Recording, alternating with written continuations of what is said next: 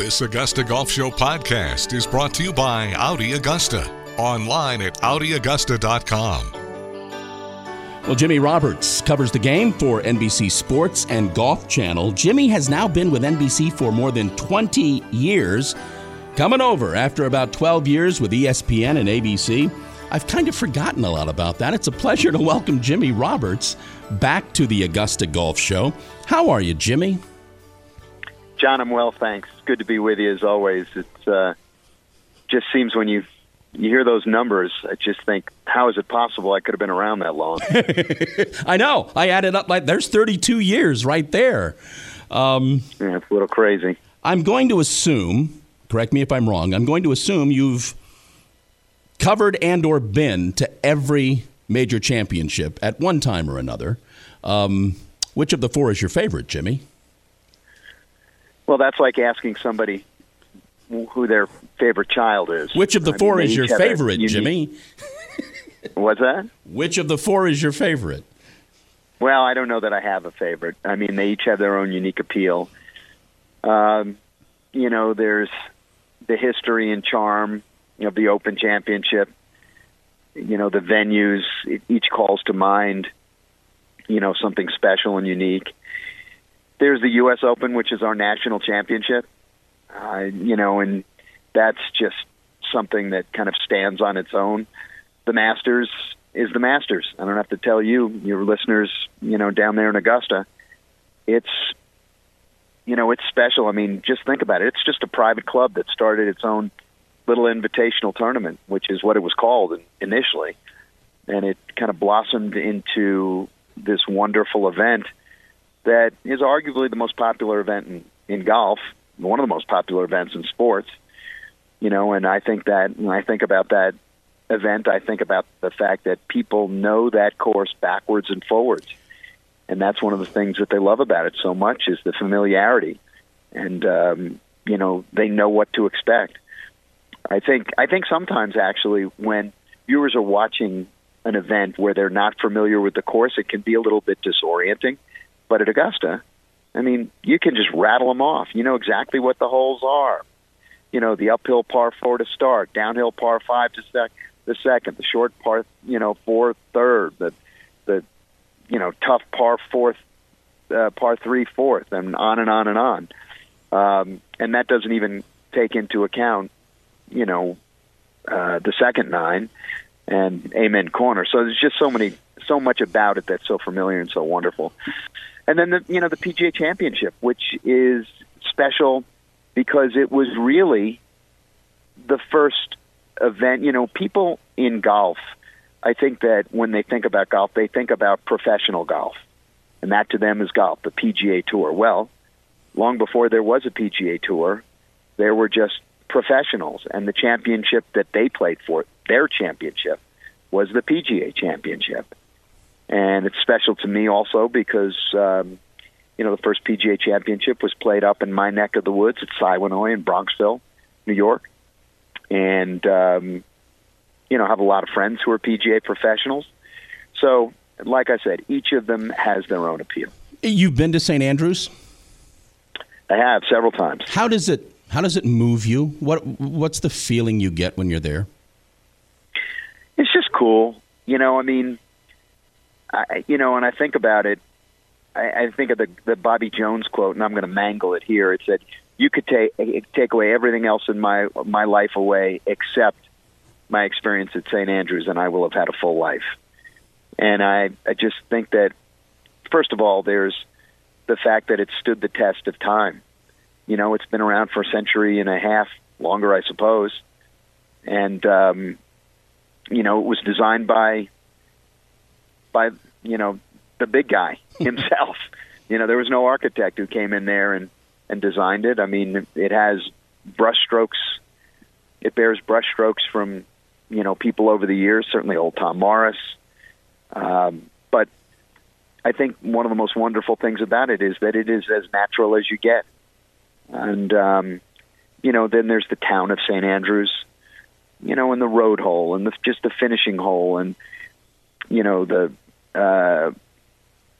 that first hole and, the RNA clubhouse right in back of you. And, it's just so much about it that's just so special. And I think back on the things that have happened there, and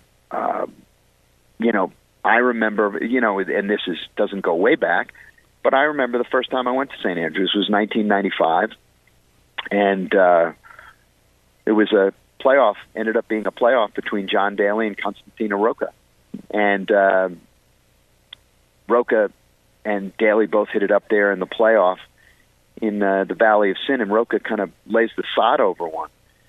And Judy Rankin was standing next to me. She grabbed my arm and she said, "Oh, if there was any justice in the world that young man would hit the next one in." And of course he did. Daly ends up winning. It was pretty remarkable. I don't know, just moments. St. Andrews is a pretty cool place. We're talking with Jimmy Roberts here on the Augusta Golf Show. Do you think next week is Tiger's way of saying goodbye to St. Andrews? I certainly hope not. I respect the fact that it means so much to him. Having won there twice, he understands the significance of St. Andrews in the greater story of the game of golf.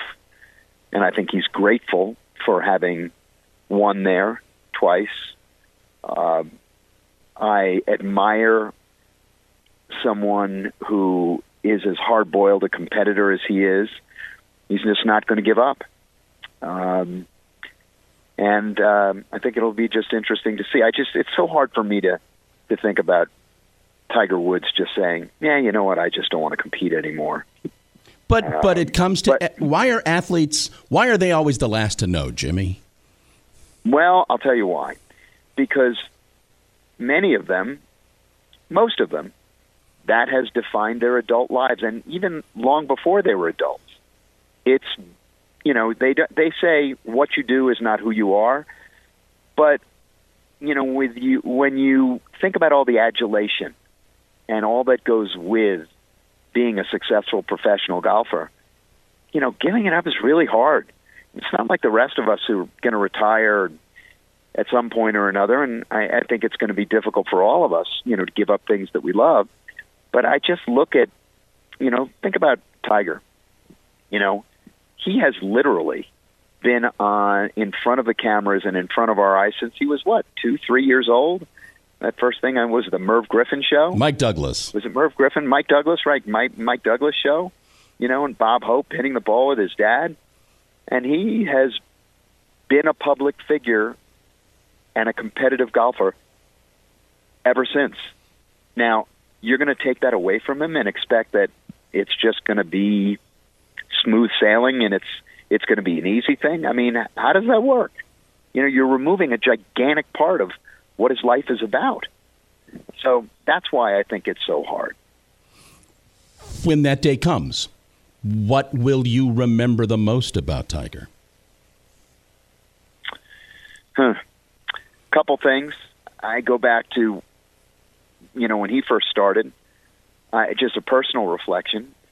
I remember when I was with ESPN, and he was the 2-time defending U.S. amateur champion, and I had been sent out there to do a story at Pumpkin Ridge on Tiger in the Open, and actually had to leave before the weekend.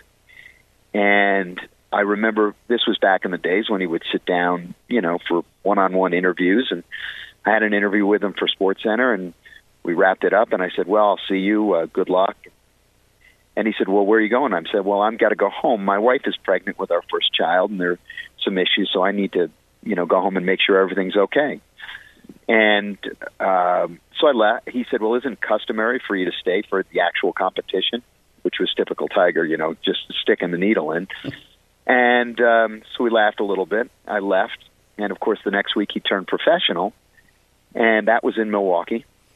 And, again, I was on a plane out to Milwaukee to cover it, and that was the Hello World press conference. And I remember I saw him that day, and the very first thing he said when he saw me was, "Hey, how's your wife? Is she okay?" And Tiger and I have had our personal ups and downs over the years, but if you're asking me what I think of when I think of Tiger, what will I think of? I will think of that. I will also think of my first event for NBC Sports was the 2000 U.S. Open, and Tiger won by 15 strokes. Those two things. I think those are the two things I'll think most about. Continuing talking about the Open Championship, I don't like, asking who's going to win, who do you think's going to win. It's kind of a foolhardy game. But I will ask you this, Jimmy. Who do you think's going to play well? Well, listen, anybody who doesn't think Xander Schauffele is going to play well hasn't been paying attention. Won in Hartford, and then won, that Pro-Am over in Ireland. And he's never been to St. Andrews, and talked about how excited he was to go over and see it and play. And he's played well in links golf courses. So, listen, I agree with you, John. I think predicting who's going to win is just a silly thing. There's just too many things that can affect the result. But if I had to pull somebody's name out of a hat, I don't think Xander Schauffele would be a bad choice. A couple of other topics since I have you. Sports and gambling. Where do you think this is going? I have to believe, Jimmy, one day, and I don't know how far away this will be, we'll be watching a golf telecast, and the odds of a particular shot, his second shot to 15, will be up there. Can you envision real-time gambling like that? Yeah, I'd imagine. Personally, I'm not a big fan of it. I just think that there's just too much that can go wrong. But, it's so much a part of our culture these days, and I think that people who think like I think are regarded as dinosaurs, but, I've been around to see some of the things that have happened in the past, and it just makes me uncomfortable. What does the dinosaur think of the LIV series and the situation that golf now finds itself? Complicated. Yeah. There are a lot of different ways to look at it. I personally believe that in this country, people should be allowed to earn a living as long as it's legal, however they should so choose. On the other hand, I knew lots of people who were killed in 9/11, and I'm a journalist, and there's a lot about the way that the Saudis do business that makes me very, very uncomfortable. On the other hand, if you were to, approach anybody and say, I'm going to offer you enough money to make your family secure forever, how do you dismiss that as something to not be considered? It's complicated. It's really, really complicated. Can you envision a way that the LIV players find their way back to the PGA Tour and the DP World Tour? It just, as you and I talk today, I don't know that I can. Can you? I don't know. I think that's up to the lawyers, and I think that's where it'll end up. Here's all I hope for, John. I hope to be able to see the best players in the world compete against one another as they have for so many years. And, I'm not sure how this whole thing is going to resolve itself. I do just know that it's just so monumentally complicated. And it appears, to your point, I wouldn't be surprised if we see them all gather at major championships. It does kind of appear we're going down that path. Well, but that is also complicated because so let's just take the case of, someone who has won the Open Championship and is not yet 65 years old. Well, fine, they can be in the field. But what about, take Brooks Koepka, for example. Unless the issue of world ranking points is settled, how long is it going to be? He has exemptions to the Open Championship for I don't know how many years left by virtue of his U.S. Open wins and his PGA Championship wins. But at some point, without the benefit of earning official world golf ranking points, it's going to take, about 18 months for him to kind of fall out of the top 50? Yeah. And then how does he qualify? What becomes of, forget about all the other players in the Masters, what becomes of, the four, LIV players who have won the Masters. And so, presumably are going to be playing until they reach the age where they're, asked not to come back. What happens to them? There's so much uncertainty. And I think there's a lot of things that need to work themselves out. And, I get back to what I said initially. It is so complicated. And I just think the next year in golf is going to be just a really curious thing to watch. We're talking with Jimmy Roberts here on the Augusta Golf Show. I never knew this, Jimmy. I didn't know until recently. You were a writer. You were a producer for Howard Cosell. Do you remember those times fondly? What was he like when you were with him? He was quite a handful. And I don't know how many of your listeners will remember who Howard Cosell was. For my money, he was probably the most consequential sports broadcaster of all time. He used to like to say that he was one of the 3 C's of television. There was Cronkite, Carson, and Cosell. And he's probably right. Along with, Walter Cronkite, of course, and Johnny Carson. He was a true cultural icon. A bigger deal than any other sports broadcaster, I think, has ever been. And he was brilliant. He could be cruel. I learned a lot from him. He was funny. To use the word complicated again, he was a complicated man. He was Jackie Robinson's lawyer. He had been Jackie Robinson's lawyer. I remember he once told me, and everybody does a Cosell imitation, but he said, half the people hate me and half the people love me, but all of the people watch me. And he was right. So I do fondly remember it because working for and with Howard was to be in the eye of the hurricane, and you just never knew who you were going to run into. And he was a bigger deal than anybody he interviewed, with the possible exception of, Muhammad Ali and John Lennon. And, oddly, he was close to John Lennon. And he was the one who announced his death on national television. I'll never forget, I was watching Monday Night Football game. I was too. Yeah, so I do remember it fondly because I really feel like I'm incredibly fortunate to have had a very good seat for one of the greatest acts in the history of television. And he was a remarkable and crazy man. You mentioned your good seat. You still have a pretty good seat. Do you have a bucket list? Is there something you haven't seen, something you haven't done, a place you haven't gone, a sporting event, or anything? You got one of those? I guess I'd have to think about it. Nothing that I can really kind of put my finger on. I mean, I remember I had a bucket list of I wanted to write a book, and now I've written 2, and I'm working on my 3rd.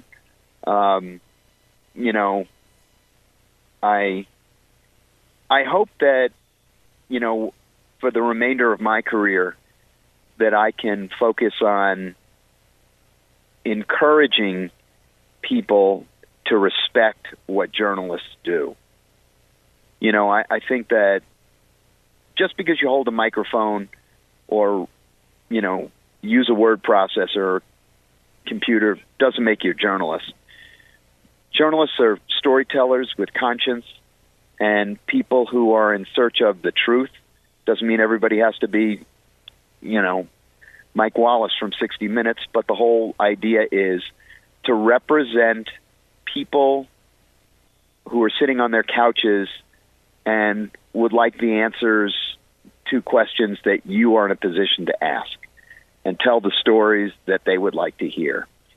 And I think journalism is an important thing. I really do. If you don't mind me asking, what's the book about? Oh, I wrote a book about 10 years ago called Breaking the Slump. Right. How great players survive their worst times in the game and what you can learn from it, which I enjoyed. And then wrote a book last year that just came out with Mark Messier, the Hockey Hall of Famer, which was a memoir where he talked a lot about leadership. And I have since, I'm in the midst of just finishing up a novel that I've written. Oh. Which is just not really about sports at all, but there's some sports in it. Will I binge it one day on Netflix? You know what? Only if I'm lucky, 'cause that'll mean somebody will buy it. So that nothing would make me happier. He is Jimmy Roberts from NBC Sports and Golf Channel. You spent more time than I initially asked for, Jimmy. Thank you. Thank you for this time. Best to you, and I hope we see each other soon. Thank you. I hope so too, John. It's a pleasure to be with you always. Thank you for staying longer. That was perfect. I appreciate you indulging me in some non-golfing questions. No, that's all good. All good.